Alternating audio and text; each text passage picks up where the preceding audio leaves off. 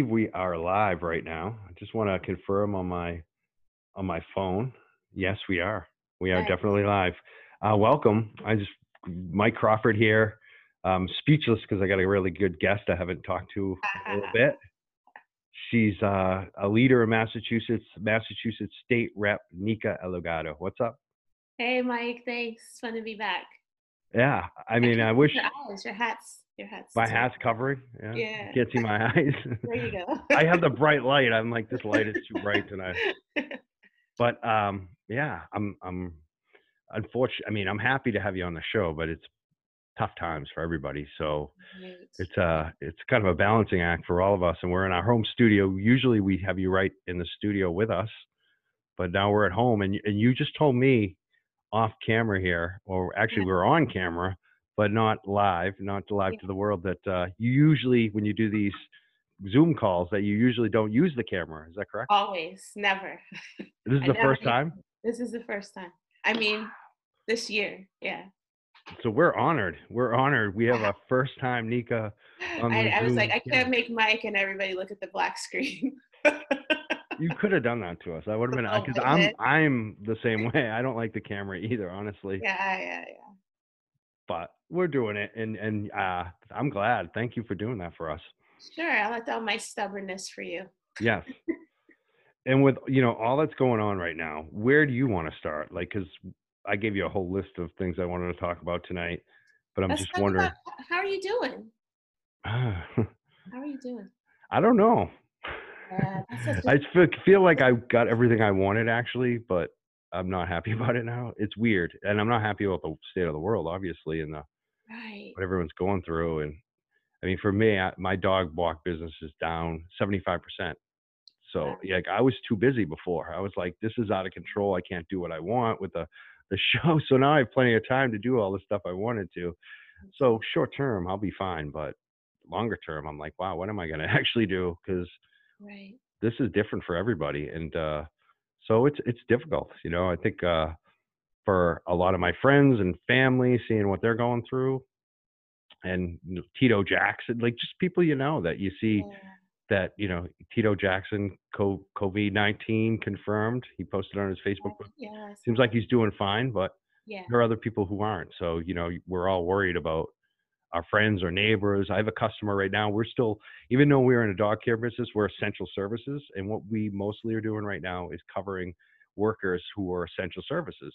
So like Oh, wow. we have Comcast workers. He runs the polls. He's a man. He needs to work. He needs to make sure Oh, that we can do this tonight. Right. right. That's So, folks incredible. like that, and also elderly, people who don't have coverage, like we're their lifeline. Right. So we're also concerned about them. Yeah. And so it's difficult.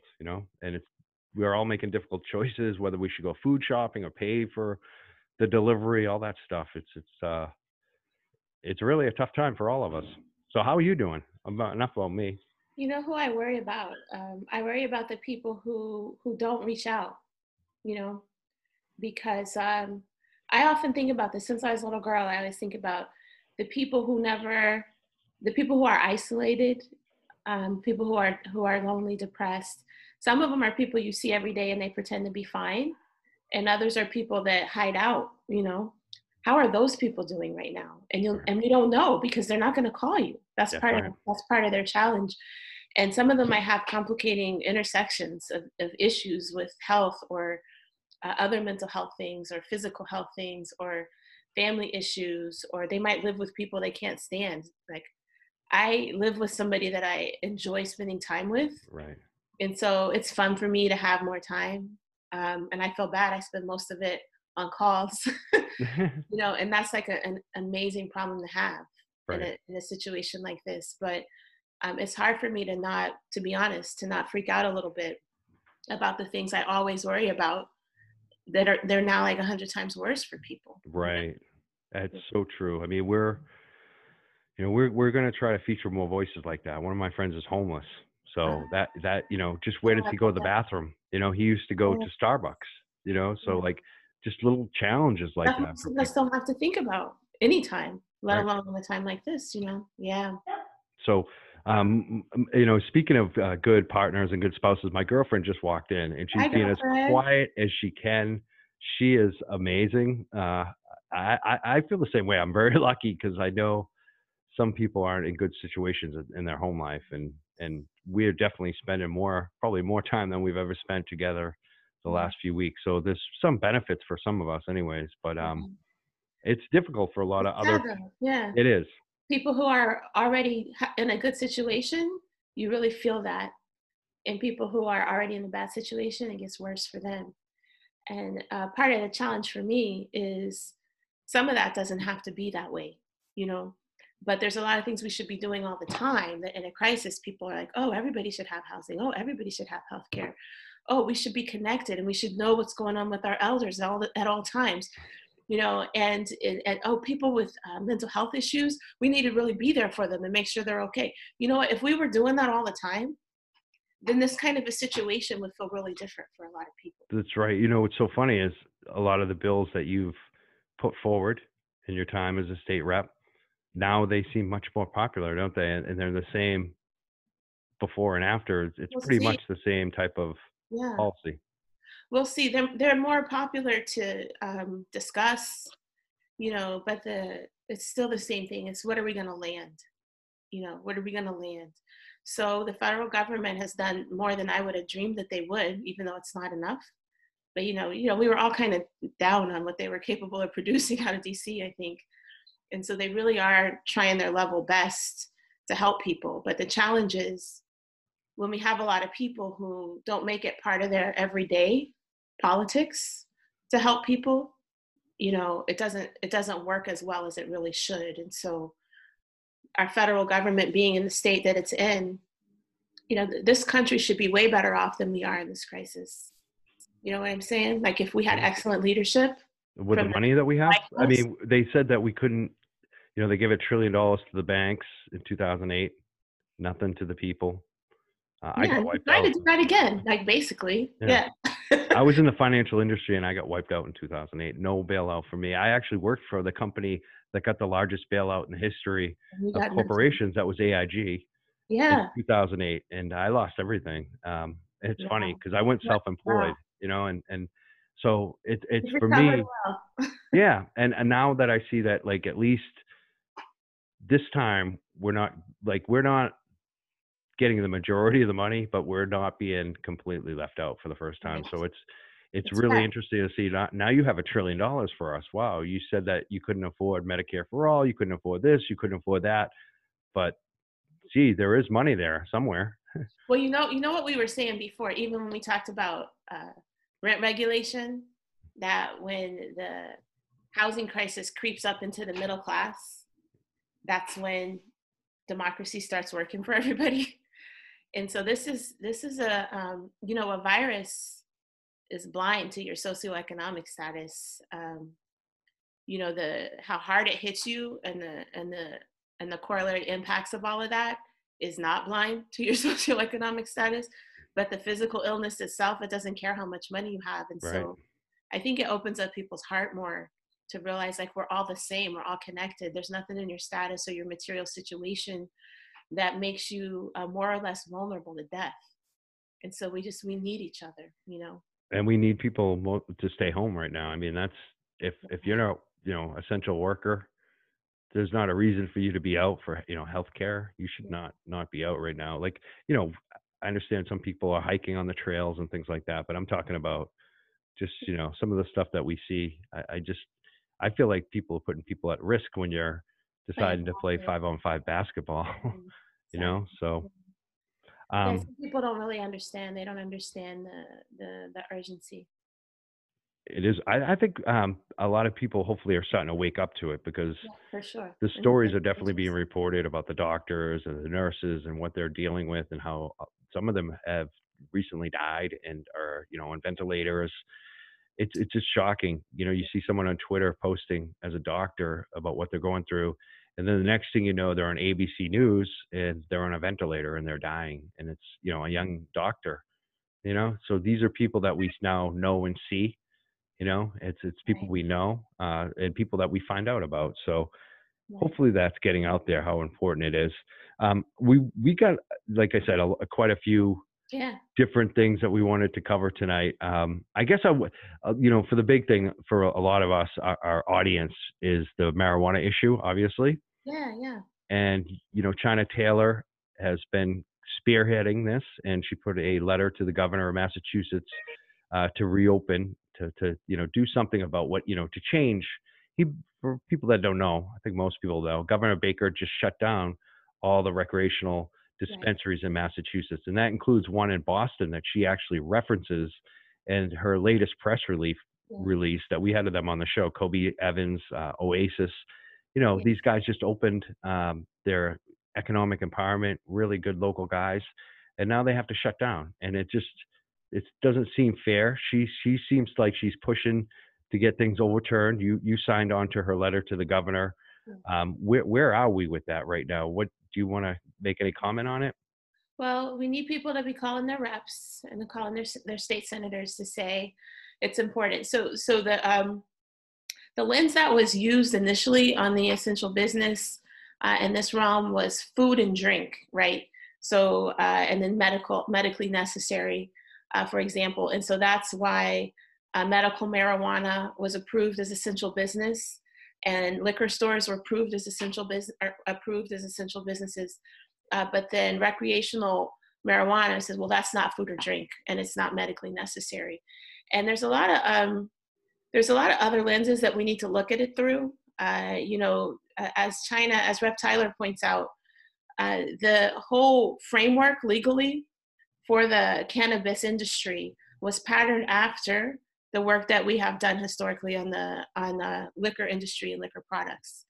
And so, in fairness to the whole empowerment movement, we have to make sure that there is parity between the liquor stores and the recreational cannabis stores. And so that's why I signed on, and why I think a lot of members have signed on.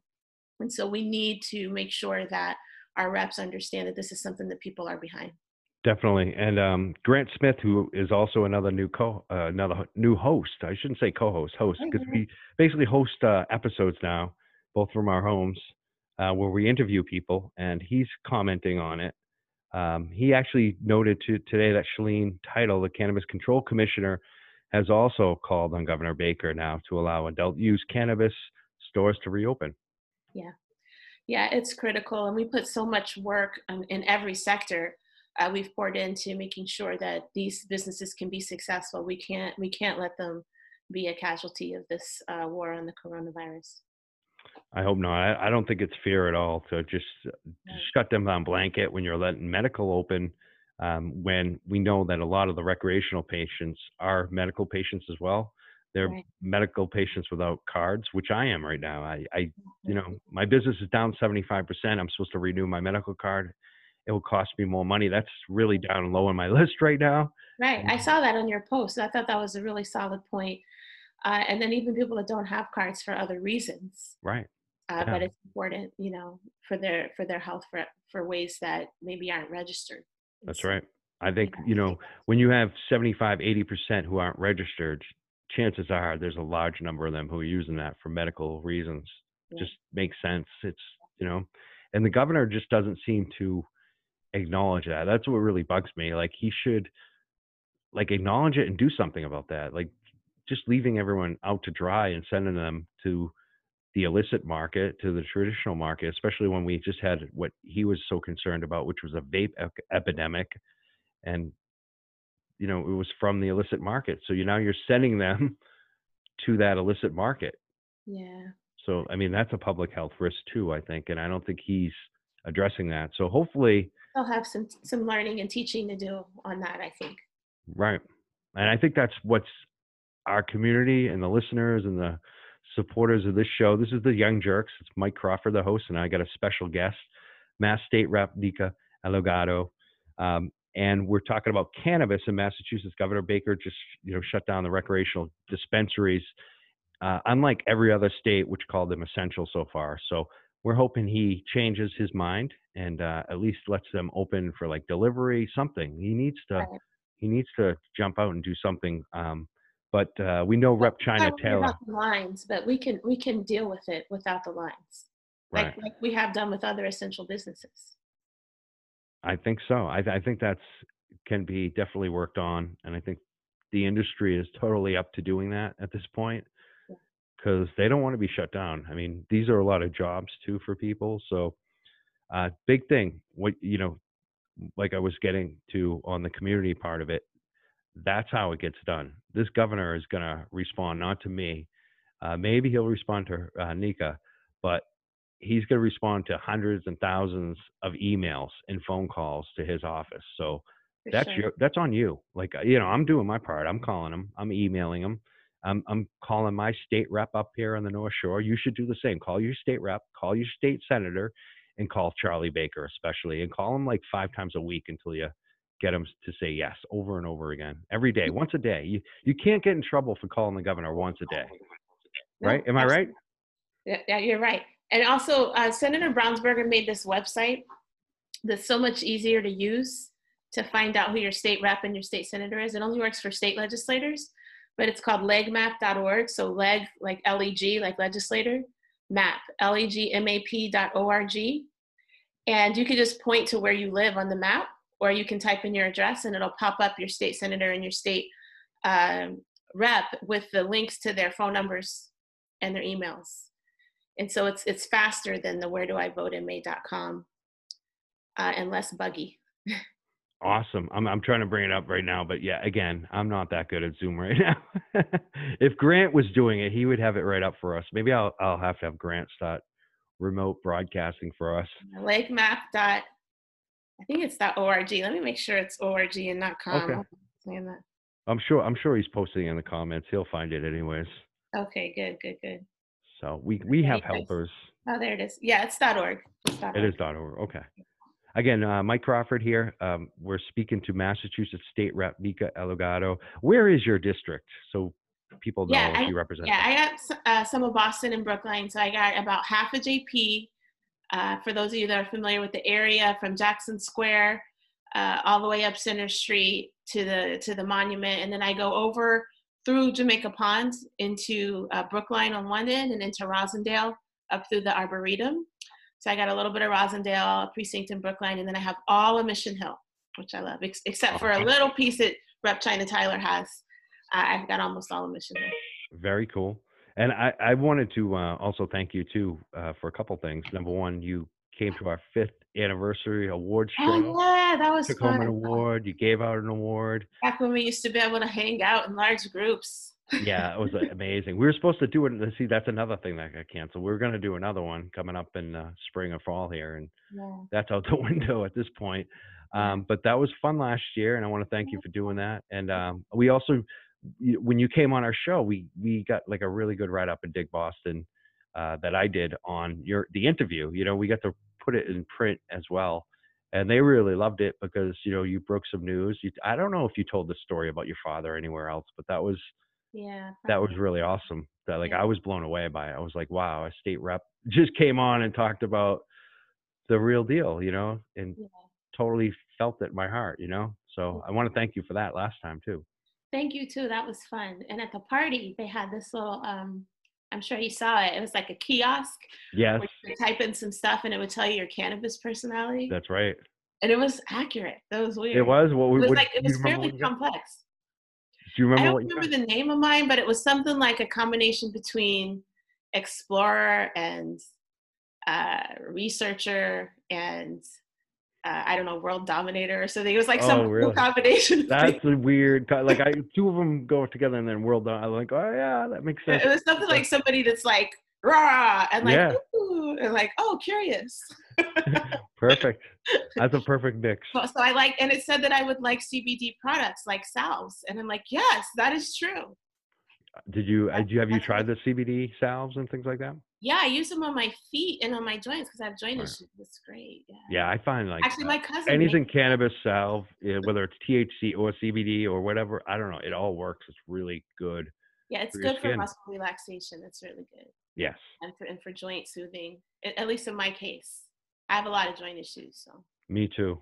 I think we all get them as we get older, right? That's Yeah, I just was kind of really it. rough on my body. I didn't do sports the right way. I was too hardcore. It was the world dominator part. You and I are like, I'd have a knee surgery every single wrestling season. I mean, Yeah, it was bad. And like now I'm all about yoga, but when I was a kid in my yeah, 20s, yeah, I was like, hardcore. nothing slow, only I fast fell off. cars. Yeah, I fell off a moving car. That's how crazy Oh I my was. I was gosh. trying to show off for a girl. I mean, that's how dumb I was. Yeah, well, we all did that stuff. I'm I used lucky to I do didn't die. push-ups. My kung fu instructor used to make me do push-ups on my fingertips. Oh yeah. And then we would do these things called panther walks, where it's like a push-up, but then you hop forward. Oh, those are like burpees in a way. We call them. We Kind used of, to call them yeah. But burpees. Yeah. you do like your push-up, and then you hop Oh yeah. forward and Oh yeah. land back in a push-up Yeah. stance. Oh yeah. And then Those are. you have to keep your body like totally in a low Yeah. plank at all times. Oh, you bring me back to high school wrestling. That We stuff did is all so those. bad for your body. Yeah, it is. One arm push ups. I can still do those. I love those. I Those are showing off though. Like I can't do the fingertips. That's like, I don't know. I should see. I probably could do one, but we used to have to do 100 push-ups, and 10 of them were the fingertips. oh, they see that's sometimes repetitive too. Have you ever done jumping jacks for over an hour? No, Not fun. That's an hour. punishment. It's like these tough guys, like, oh, we can do this. They're crying at the end. Oh my god. Yeah, we're talking hardcore stuff. But again, Mike Crawford hosting with Nika Elugardo, I Mass remember. State Rep. Yeah, we're having fun. Wanted to talk about some other stuff too, because like you Yeah, have a lot of bills up at the State House. Which ones? I mean, the rent ones, because there's several on the rent, especially with the COVID-19. Can you yeah, tell us about some of those bills?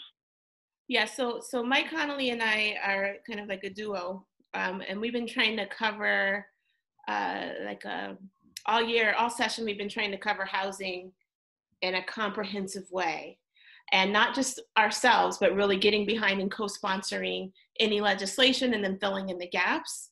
So I'll talk about that, but all of that gets put to the side for the COVID-19 Right. response, and there's a few things going on there. So right now we have a bill that's an evictions and foreclosure moratorium.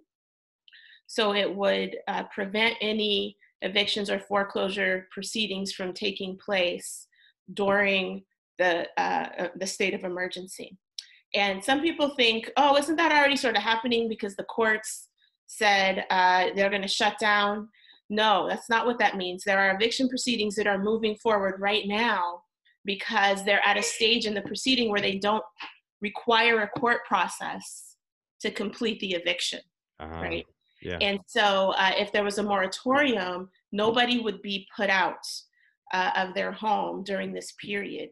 And so that's a really important stopgap measure. We got to pass that before April 1st is what, a bunch of housing advocates called Renters So Rising. so by tomorrow, Yeah, April is it 1st. Tuesday already?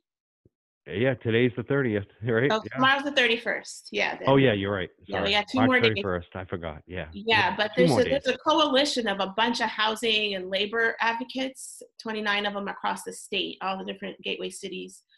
And they put together a great letter and got sign-ons from labor organizations, 61 sign-ons in I don't know, it felt like it was 6 or 8 hours. They got all these sign-ons and more people wanted to, but we didn't have time.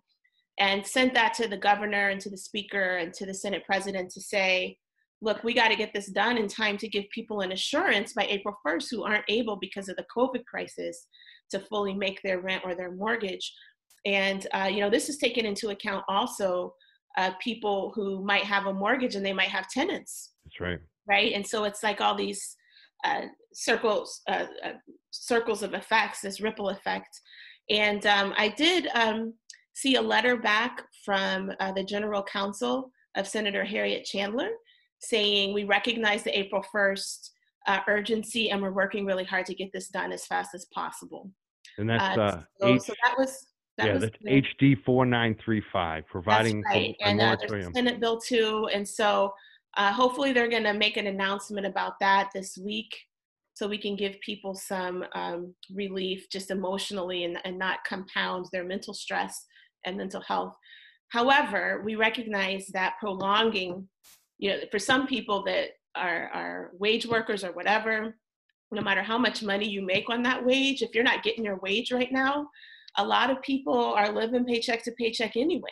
That's right. And so if their cash flow is zero or reduced by 50%, because one person isn't working or whatever it might be, uh, they're not going to be able to make those payments 3 months from now either. That's right. Right. And so we need to get some more legislation on the books that deals with making people whole enough to stay in their homes, canceling debt where necessary. And if that debt was owed to someone who's also low income or reliant on that income, making them whole as well. That has to be part of what we do with the stimulus money. Or the rehab and relief money that we get from the feds, and I think it will be. But the question is, will it be enough? And how is the state going to fill in the gaps to make sure that people aren't incurring late fees, that 6 months from now they're not allowed to be, or the courts aren't allowed to admit evidence of COVID-19 related debt as a factor in an eviction or a foreclosure proceeding. And so those are some of the things that we're drafting that haven't been filed yet. We want to see what happens with the federal money, and we also want to get this moratorium down, because that's sort of the emergency. Stopgap right now. Yeah. Right. HD 4935. People need to call the governor, call your state reps, ask them to sign on. HD 4935. And it's important, the timing on that one, as I was sort of getting at. This isn't something that they can make a decision on in 2 or 3 weeks. You know how. So John Santiago is a representative from the South End. He's also a doctor in the ER. He worked last night, and he had to take care of a guy that lost his job, and the guy tried to take his life because he lost his job.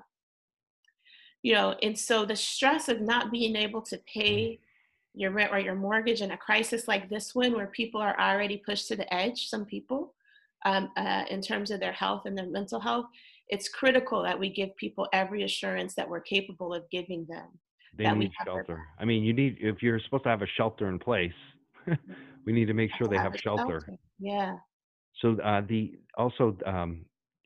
we talked about, jobs and people losing their jobs.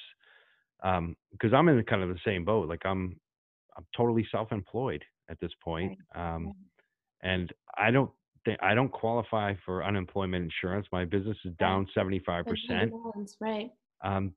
But people are requesting a major disaster declaration from Mass, which would ensure that independent contractors and the self-employed have access to unemployment insurance. And we did get that. We got that. It has passed? Yeah, either yesterday or today. The president did approve that for Massachusetts. So now it's going to take us some time, because I don't know if you've heard, but I've heard that the unemployment insurance system was already not set up in a very user-friendly way. Yes. And so now we have permission to expand the eligibility. So for people that don't know, unemployment insurance usually goes to people that get a W-2, right? If you get a 1099, meaning you're self-employed or an independent contractor, there's some other categories under that too. You're not eligible for unemployment insurance because you don't have an employer that's paying into the system on your behalf. And so a lot of those folks in general are left out to dry, as you already know, if you should lose all your contracts. However, that's unacceptable in a crisis like this one, where the reason that you're losing your contracts is the COVID-19 virus. We want to make sure that all of those people have access to unemployment insurance. Unfortunately, we don't have any way of verifying your income yet, right? Because there's nobody that's making a monthly or annual report on how much they're paying you in the same way as if you had a W-2. And so they're trying to figure that out, and it's going to take weeks. Can it just be based? I mean, maybe not for everybody, because people's employment does change and new people come to the workforce. But for a lot of, like for me, I'm thinking just for me, anyways. Right. Just an example too, because you mentioned 1099s, which I'm familiar with. I've had them in the past. I still get them in my media business, but that's not most of my income. Most of my income comes from customers paying me $20, right, cash, $100 a week. Yeah. And that's right. And it's a business, but it's in my name. It's not, and I'm just wondering if a lot of people, couldn't they just look at what they earned last year and say, what are you Yeah. earning today? Look at your taxes, look at deposits. Right. Well, I'm not a tax professional, but did study enough of it to know that it gets kind of complicated when you're using people's tax returns to compare to each other, like how much income they have, for the purposes of determining a benefit. Sure. And so I don't have the expertise to know what the precise holdup is and how much of it is logistical and how much of it is legal. But there are complexities. It might be that somebody could work them out faster than we're working them out. I'm not Yeah. saying that's not true, Right. but what But I do that's being know worked on. is the people we have are trying their level How best. long do you think it will be before they'll have some kind of clarity on the state of Massachusetts on that, like in terms of Well, how? the hardest thing about being a single rep out of 200 legislators is the real answer is I have no idea. And you don't want to give people false hope. Right. How long should it take? It should take a few weeks after we have clarity from the federal government. How long will it take to get clarity from the federal government now that the major bill has passed that's related to unemployment insurance? Maybe a week or two. But could it take longer than that? Could we find ourselves 2 months down the road and still haven't figured this out? Well, I don't know. Look at the big dig. There's a hundred things we could point to that should have been done sooner than they Sure. were, and everybody was trying really hard and still flubbed it up. Yeah. So that could happen here. But I think everybody's hope is that within a few weeks, we'll at least have it sorted out, and then a few weeks after that, people could start getting some relief in their pockets. I hope so. Yeah. The other, question on something like that, that should be the priority. It should be like people, especially for people who are the 1099 waitresses, bartenders, whoever it is. Millions of people. Yeah. Yeah. It's tens of thousands of people across the Commonwealth. And they're the most vulnerable. Like they're the people who least deserve it. They deserve a break. Least deserve to, right, have another crisis. Right. Right. You have a lot of other great bills too. Also related, we talked about, foreclosed homes. You have another bill, HD 3793, Yeah. which is it's additional legislation too to protect tenants and prevent vacancies in foreclosed homes. Yeah, that's a really tiny bill. That's actually a refile from my predecessor, which I just refiled exactly as it is. And it's pretty simple and I hope non-controversial, but these days we'll see what we end up getting over the finish line. And it just says, if the home is going to be vacant anyway, the person should be able to live in it, until it's not going to be vacant, even if they've been foreclosed, right? So don't evict people out of the homes that they've lived in if you don't have to, essentially. When I said earlier that we were looking at this holistic view of shifting our mindset around what housing even is, what really is at the crux of that, I spoke before I got sworn in to the head of MACDC, that's Community Development Corporations. They work on a lot of affordable housing issues, among other things. And he was educating me, like giving me a quick tutorial. And he said, right now, on an average year, 4 out of 5 people who are eligible for and need affordable housing get it or don't get it, right? So 1 out of 5 are getting it. And he said, and our goal is to increase that to 1 out of 4, right? Because that's more people than 1 out of 5. And I said, shouldn't our goal be 4 out of 4? And he said, yeah, that would be great. But of course, that requires a whole mindset shift in our policies and our legislation. And I was like, yeah, that's what we're doing here. And so to make that happen, we need 3 things, right? So one thing everybody talks about is very sexy is tenant protections. And we have some great bills on tenant protection, including lifting the ridiculous ban on rent control, which was passed in 1994. A lot has happened to our people even before coronavirus to help us realize that that's crazy making to let rents just skyrocket as high as the market will drive them, because that's as high as money can go. As long as rich people are getting richer, the equilibrium price is going to keep going up out of reach of even middle class people. So tenant protections are important. Foreclosure protections are important. Eviction protections are important. So we've got some good bills on that, especially our bill to lift the ban has another 7 provisions to do some of those other things. The other piece, the governor has really risen visibility on in a way that, is worth, giving props for, partial props, I'll say, and that is the need for supply to be easier. It needs to be easier to develop. And so he put forward a bill on essentially a zoning relief. The problem with that bill as it stands by itself, why I say partial props, is his zoning relief bill makes it easier to develop by taking, so you have zoning boards in every town and city, and usually, like by the current law, you need 2/3 of them to agree for anybody to develop, whether it's a great developer that's community-based or a huge developer that just wants to make a gazillion dollars. They all have to get a 2/3 majority. And if a bunch of people, even if only a third plus one of the people are like, we don't want anything new, you can't have it. So he wants to drop that down to 50% plus one, right? Which is sort of more fair.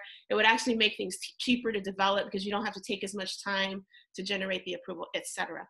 But it also exacerbates all the inequities that are already built into the current system, because anybody that can get capital really fast and can develop really fast and has deep pockets is going to have even more of an advantage in that system. And we know from history that those types of developers disproportionately develop unaffordable stuff unless they're absolutely forced. And what we force them to do is minimal. That's where we get this 1 in 5 and 1 in 4 people in affordable housing who need it.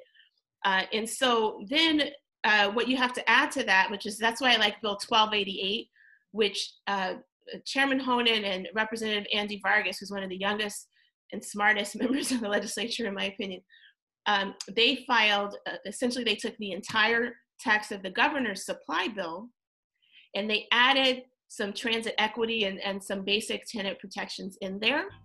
Not all of them, so we still need the tenant protections bill, but it's a stronger way to increase supply while paying attention to the inequities that could develop. So supply is the 1 and tenant protections is a 2. But the third piece, that's my favorite thing, and it's my favorite because nobody was doing it. So I picked it up. Public housing needs to be totally redefined. Our whole model for public housing, and then this is my bill, is it 3562? And the numbers are not on my head all the time anymore. You wrote it for me. Yeah, 3562. I got that one. So H3562 is a bill to expand what public housing means and how we get it. So I had these BU kids who are in a data science master's and bachelor's program. They figured out for me that the governor's administration, with a little bit of doing, gave us 3 or 4 databases that, taken together, you can figure out how much surplus land do we have that's useful for developing affordable housing. Now that's land nobody's using. Nobody's using it. And we're only looking at the usable land. There's at least $1.2 billion worth of that land. And it's a conservative estimate because we didn't have data for about 1/3 of the property. And so we have somewhere between $2 and $3 billion of property that's just sitting there. Now I tell people, imagine this, Mike. Let's say, I know this is true of you. You've probably got $1 million in land assets that you're just not using, right? Sitting somewhere. It's just sitting there because you got an inheritance or something. No, that's not me. Yeah, not me either. But let's pretend that somebody died and left you $1 million in property. Wow, that would be really nice. And you just decided someone could just give it to me right now if you're listening. I'm gonna leave it there for my retirement. I'm not touching it, right? Then coronavirus hits. Now we have a real life situation. You lose your income. Let's say your girlfriend also lost her income. Let's say the aftermath of the coronavirus was even worse because some of the clients you depended on went out of business, right? And so now you're getting into 4, 5, 6 months. The federal and the state relief has run out. You can no longer afford your rent. You can no longer afford your mortgage. What are you going to do? You have $1 million in land assets sitting there. You're not going to ignore that. That's what we do. We have all of this money. Do you know how many affordable housing projects were built on state surplus land in the last few years? 1. Really? And I heard it took like 7 years to pull it off. And so the reason for that is because you have to get 2 special forms of legislation passed, and you have to get all this extra money because there's a double procurement process. Anyway, it's more expensive. So this bill gets rid of all of that and fast tracks people to affordable housing development so that tenants can actually invest in public housing the same way that big developers can. So it's an exciting bill, but it's very unsexy unless you're a super geek like myself. But we need to build the amount of affordable housing, which is only possible if you do the rent regulation and the supply. Right. The combination of those three things, we can I have an am so with you. explosion in affordable housing. Yeah. It has But to first, be we got both. to get through this crisis. It has to be both. I agree with you on 100% supply and the cost. Like both, some people only want to do rent control, and then I see a lot of these market-minded people who only want to do the supply. Right. I think we need both. It's Yeah, we need absolutely. 100% solution. And rent control, we're saying rent stabilization and stuff now because that term not only does it have baggage, but it's not exactly right because you're not fixing prices, which is what that makes a lot of people think about. You're just regulating the market so it doesn't grow too fast. You can still double somebody's rent in 10 years, Right. even with very strict rent control. So with rent stabilization, it's not going to help anybody who's low income or even working low income. You know why? Because it's not going to reduce rents. Right, because the price is already set. Price is already high. It's just going to keep them from doubling too fast, from tripling too fast. Yeah, that was, I went out to Malden, Mass, where they were doing, City Life does rallies and protests for people who are organizing. Yeah, we love them. And they had, the Malden, this building got bought one day, and he basically just raised the rents 50% on everybody overnight. Right. And when they went to look, absolutely. And when they went to look for other apartments in the city of Malden, he also owned them, and they were for the same price. So it was it's like a monopoly, Yeah, it can be locally. Yeah, and so the Tenant Protections Act, which is the 3965, the one that lifts the ban on rent control, it also has a provision that allows. First of all, it's a local option. That means you're not forced to do it. It means every town and city gets to choose whether they want to do it or not. And you have options for how you do it. So you can pick what we call, actually we got this from City Life, from Vida Urbana, anti-displacement zones. And a lot of legislators who were iffy about it have actually come along because they like the idea that you can pick a zone in your town or several zones that have to meet certain conditions. And in those zones, you're gonna apply a rent stabilization measure, whether it's capping the rise on rents by a certain percentage increase per year, or some of the other options that you could use for upfront fees, regulating upfront fees or broker fees or whatever that might be. I remember when my sister was in crisis, she and her 4 kids moved in with me. And she's an amazing person, amazing mom, but had just multiple crises, including her own mental illness that hadn't been treated for a long time at that point. And having lost the father of 3 of her kids to gun violence, on top of some other things that were going on. So multiple traumas, and they really needed some support. So my husband and I moved into a 5-bedroom in Jamaica Plain, right? And moved them all here. There's legal proceedings. It was really complicated. And we had to come up with essentially 3.5 months rent on a 5-bedroom in Jamaica Plain. And it was the equivalent, if you go through one of these first-time homebuyer programs and you put down a sizable down payment, it was the equivalent of one of those. And it wiped out our savings and took us into debt that we just got out of. So she moved in about 3.5 years ago. She stayed with us for 1.5 years. And we just got out of that debt on my husband's birthday. That was my birthday present to him, that I had been working on our credit scores and on getting rid of that debt. And that was last November 22nd, is his birthday of 2019. And so these fees, these upfront fees, are crippling. That's a form of rent regulation to say, you cannot charge somebody 4 months, 3 months rent upfront before they move in. You have to give them a payment plan, or somebody else has to pay for that. Or you have to split it between, the real estate agent and the owner, or however, you can do it however you want, but that's an option. And so having those options, even Mayor Walsh said on Jim Browdy's show on WGBH, he said, yeah, I support the Tenant Protections Act, not because I'm a big fan of lifting the ban on rent control, but because I want that flexibility if I need it. So even, people more moderate than Mayor Walsh have been supportive of it this time. So we're really hopeful. There's a lot of opposition to it. But what we're saying to the opposition is we care, especially about low income and middle class property owners as well. We've exempted 3 families and below if you're an owner occupant, so that small property owners are protected. And you can increase that in your town. That's what the option says. You can make it 5 units. You can make it 10 units. Well, 10 wouldn't matter as much, but because there's other laws for that. So we have some hope, or we had some hope before the coronavirus outbreak. We did get it we got it past one deadline. It's not out of committee yet. We got that deadline extended to May 31st when the coronavirus hit. It was originally March 31st. And so now we have till May 31st to get it to House Ways and Means, and then to get it out by July 31st. And so not now, focus your calls now on coronavirus related housing and other matters.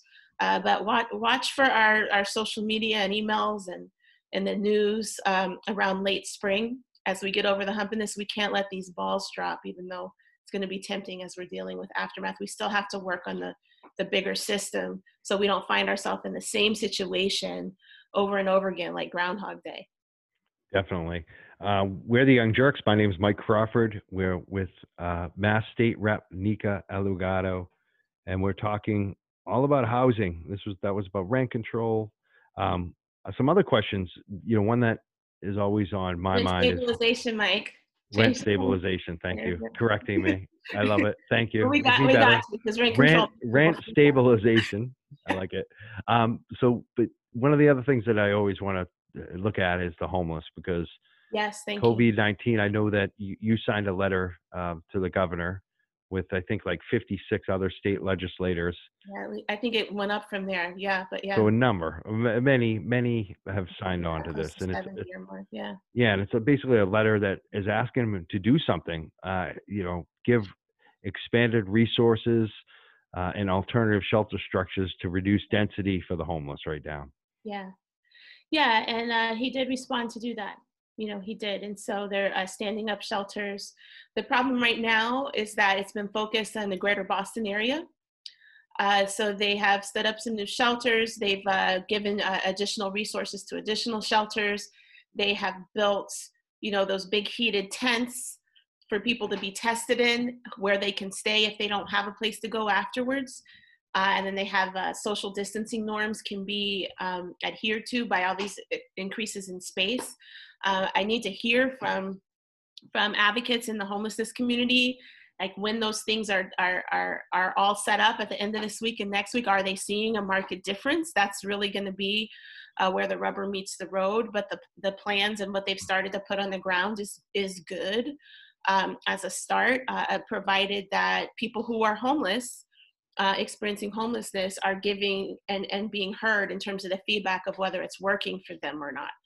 And then we have the regional equity that we need to build in, because I know a lot of my Western Mass colleagues are saying we're not getting any of that. Where's ours? And so hopefully that's at bat. I hope so, because people's lives really do depend on that right now. I mean, more than ever. I think we should have been doing that for a long time now. Absolutely. It's our own failure to correct structural inequities that anybody in the state is living on the streets or in a shelter and not in permanent, sustainable, affordable housing. It just shouldn't be. But the fact is it is, and we can use this opportunity to move in the right direction and to house everyone, regardless of who they are and what their income is or is not. Now, we had a candidate for office asking about signatures and deadlines. Yeah. Do you know about this? They're talking about I'm running for office right now. Yeah, so you know about it. I know. I'm wondering how difficult it must even be for incumbents at this point. Like, how do you get signatures? I can't imagine for a non-incumbent. I mean, it's so hard as an incumbent to do this safely. because I had a plan.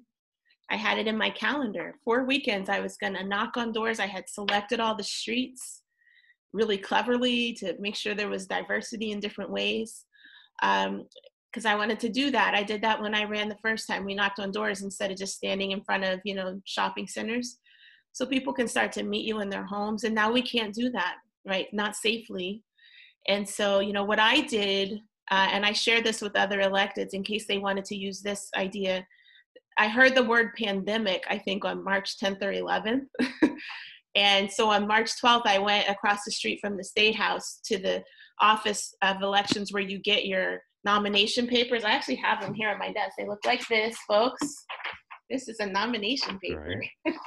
And I said, can I have 100 more of those? Because I want to give each household their own. Now that works well in neighborhoods like mine in my district and where I live in JP in Hyde Square. We have a lot of 3 families and 2 families. And so I went on the voter list and I pulled up the registered active voters, and we dropped off these at their house and said, use your own pen. I left them a letter. So text me or call me or drop it off on my porch and just leave it on your porch. I'll come and pick it up. And then I put a station on my porch that has a little desk with brand new pens that have never been used. And everything's been sanitized. And it's got the little clipboard there for them to sign. And it says, please take the pen. So you take a pen, you keep it, or you bring your own pen. And so we started all of that on Friday. And we have about 70 signatures out of the 150 that I need.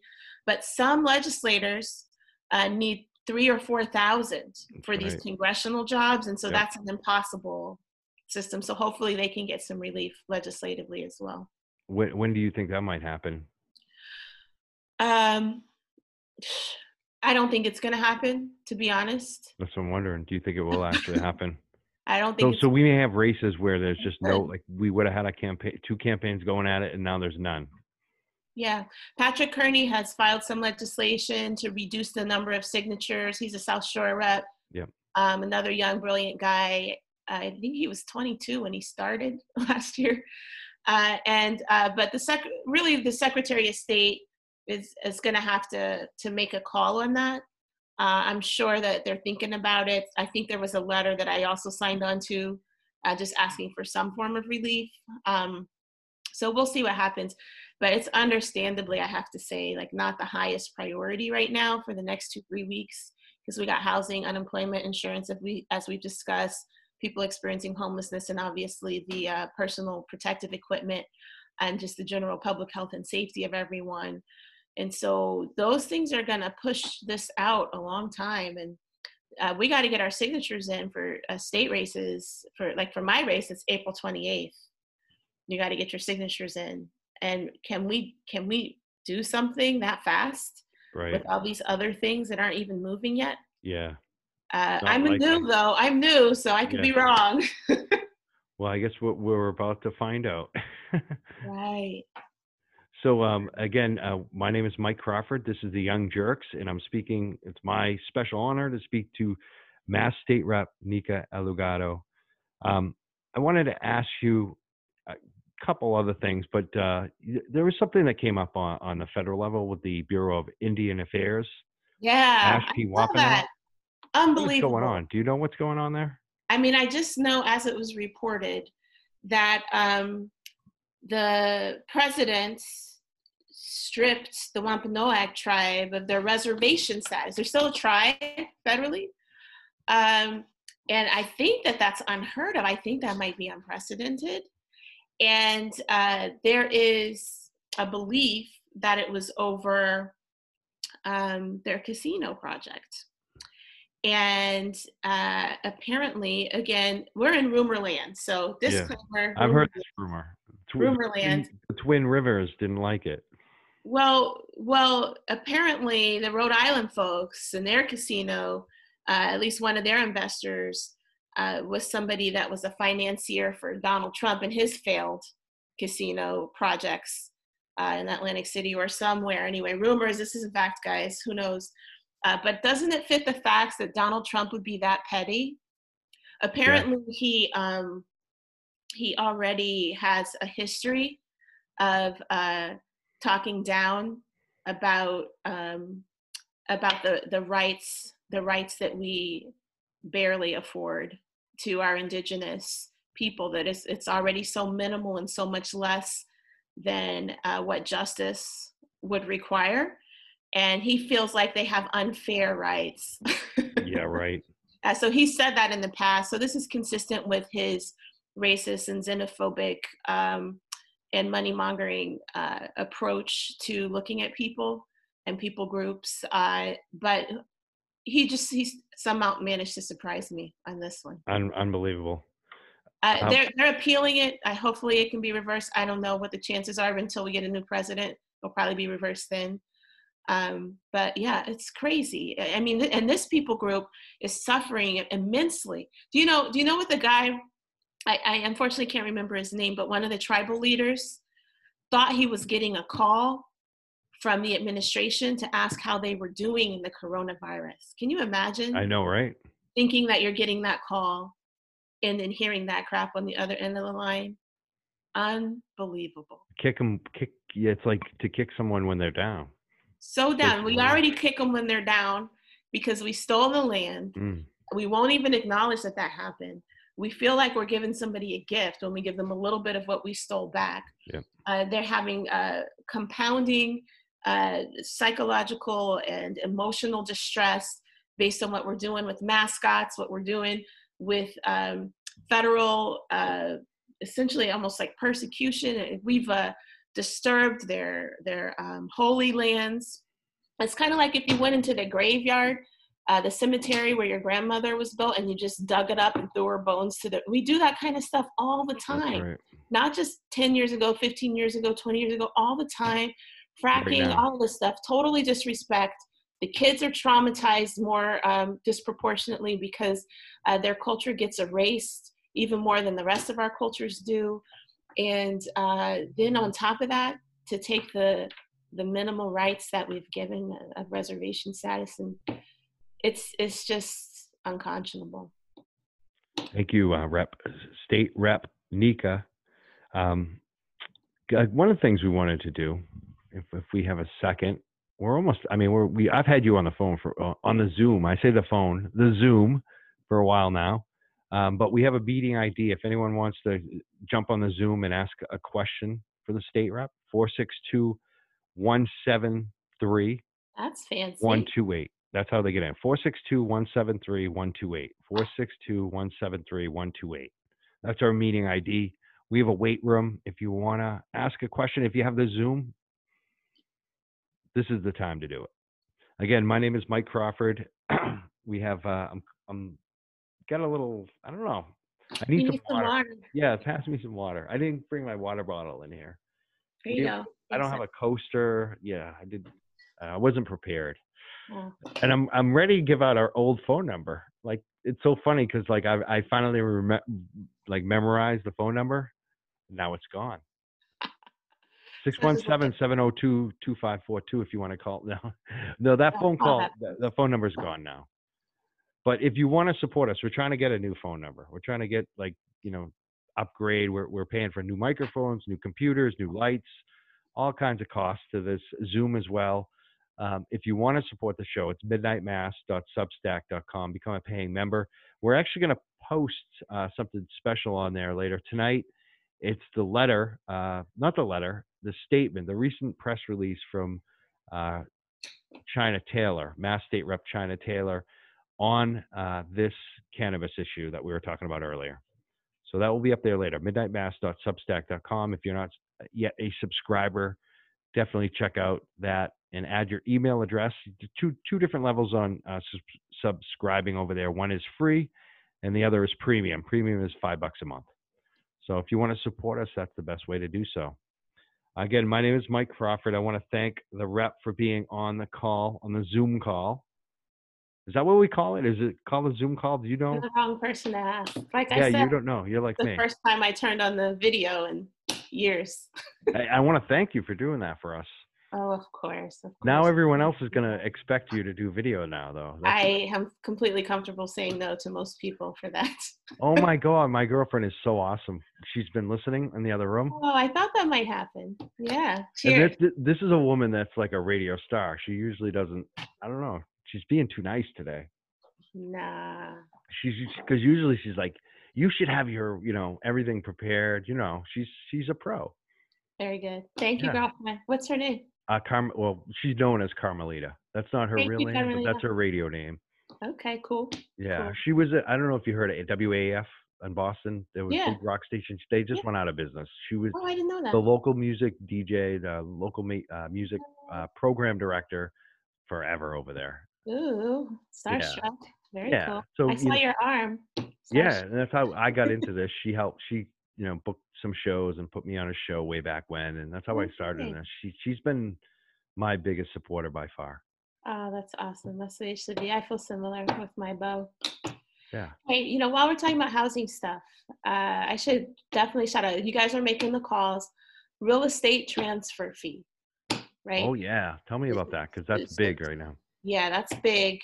We got some city stuff led by Councilor Lydia Edwards and others. We've got some state stuff led by Dylan Fernandez.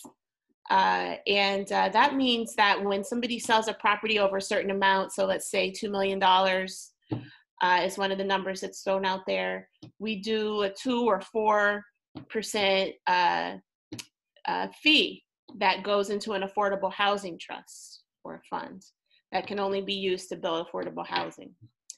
And mayor's big on that too in Boston, and mayors across the state. So when you're making your calls, you're going to say, we need more supply, so do that supply bill, but do it the fair way, H-1288. We need the Tenant Protections Act, but it gives lots of choices, but it also stabilizes this crazy market because it is false, as it says currently in the law. So in the rent control ban, it says something like, this ban is instituted in acknowledgement of a public policy that market rents are in the best interest of the residents of Massachusetts. Is that not an outdated concept if it was ever Especially today. I would think so today. I think Right. almost So everyone get rid of agrees that. rent is too high. Get rid of that. But also for affordable housing, we need more public housing, and we need the real estate transfer fee, right?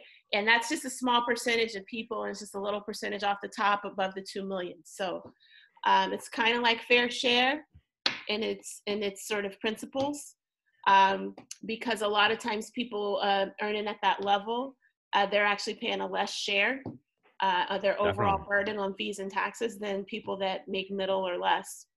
And so it's not unfair, it's more fair. And Now so that we need has to do to go that. past the State House and the city of Boston, for instance, We have or what's called a home rule petition, which oh, it is. means the city filed their own request to the state. They need to get state house permission. And then there's another bill that would do it statewide. Okay. Yeah, but if you call and you say real estate transfer fee, then any of the bills on that are going to be good for people in Boston. And the statewide bills, of course, are going to be good for everyone. So they should call their state reps. That's right. Time on this, and the So governor. yeah, that Dylan Fernandez bill, we want that. And if you're from Boston, then you say we also want the home rule petition for Boston to pass on real estate transfer fee, along with the public housing bill, and along with the supply bill and the Tenant Protections Act. We can do all of those things and have a comprehensive package that houses everyone in 10 years. That's my goal. Thank you so much for spending time with us today. You've gone through so much questions. I can't imagine how busy you are right now, too. Can I end with a story? Yes. So I'm 47 this summer. I'll be 47. And when I was a kid in my 20s, my daughter's age now, I used to volunteer. The program ended up being my client later. They served people that were experiencing homelessness by going out in the street and hanging out with them. And I went to their 25th anniversary. And there was this woman up front, and she was the main speaker. She had long silver hair, and she was a white woman with long silver hair, and she was wearing a nice suit, and she looked so familiar, and I couldn't figure out who she was. And she was telling her story. She now had a great job. She was an editor. But in her story, she had been experiencing homeless, living in a literal cardboard box for 20 plus years. And when she said that, I remembered where I knew her from. When I was a kid in college, I founded something called the MIT Initiative for the Homeless. And it brought people experiencing homelessness into leadership positions in our club to help us figure out what we could do to serve them as students. And one of the things that I would do is I would go out and I would sit with people in their box or wherever they were, bring food, coats, whatever the students had donated. And I realized I used to sit in this woman's box and give her sandwiches, and she had big matted hair and she was nonverbal. She didn't speak. In her story, so I did that for a couple years in college and then I moved on to whatever I did next. In her story, people from this organization called Starlight Ministries, they kept visiting her in her box and hanging out with her for 20 years. And then she came out and she got the mental health care she needed. She got the home she needed. She got the job she needed. And now she was this beautiful, amazing, sparkly lady making keynote speeches. Mm-hmm. And so no matter where we are, how dark our times get, if we don't give up on each other, we're gonna make it. Oh my God, I love that. I just I tell people this a lot. Don't give up. And I think that we don't give up on others either. Like, don't give up on yourself. Don't give up on caring about other people. That's right. Every little touch matters, and never more than now, but always. So let's hold on to that when we get through this. Wow. Thank you so much. Thank you, Mike. Always fun. Always a pleasure. You too. We'll definitely talk again and Very soon. Good. And I see, before I let you go, I see Calvin Feliciano. Hey, Cal. Our friend. We love Calvin. We got a lot of comments here on the live feed, but I saw Calvin ribbing you about the colors on your shirt, number one. We don't even need to get into that. Blue and white? Blue Lives Matter. Is that what he's saying? Well, at least he let you know he's Sir Troll a lot. Troll J Simpson. Calvin. He can troll me all day and all night. I know. And you know what? Calvin loves my husband. And so that makes me love him even more. Oh, that's awesome. I love Calvin. He calls my husband Federico Suave, I think. Really? My husband's name is Marcos. Really? He's got a name. His middle name is Federico. Oh, that's funny. That's pretty funny. Calvin is a funny guy. Yeah, I'm just looking. We got a lot of listeners, a lot of comments. Again, I want to thank you so much for taking the time. It doesn't, and you know what? There's not one person on here that's not happy with you right now. Like, sometimes we have reps come on, and there's always a couple trolls. Yeah. You don't have any trolls. Is that in general? Like, do you get along with most people? I would say, and you're a fighter, though. I mean, I'm not going to jinx myself. Okay, I get it. You could be one person. I get a lot of grace from people. It's true. I really do. Yeah, I could see that. I mean, I've never heard anyone. People love you. I mean, you beat, like, you know, I'm saying I'm letting you go, but we're getting into some other things. You know, you beat someone who was very powerful, who, you know, was a respected rep, and, you know, you did the impossible in a lot of respects. And so far, you're really, like, going after it, and I love it. And I want to thank you for everything that you do. Thank you for everything you do. Nothing is impossible, Mike. You know what? When you say it, I believe it. So keep saying it for all of us. We can do it. We can do it together. That's the key. I hope so. That's what we need more of today with the craziness of the world. So again, I want to thank you so much for doing what you do, Rep. Likewise. Nika. Likewise. Take care. You too. We'll talk soon. Bye now. I actually don't know how to leave.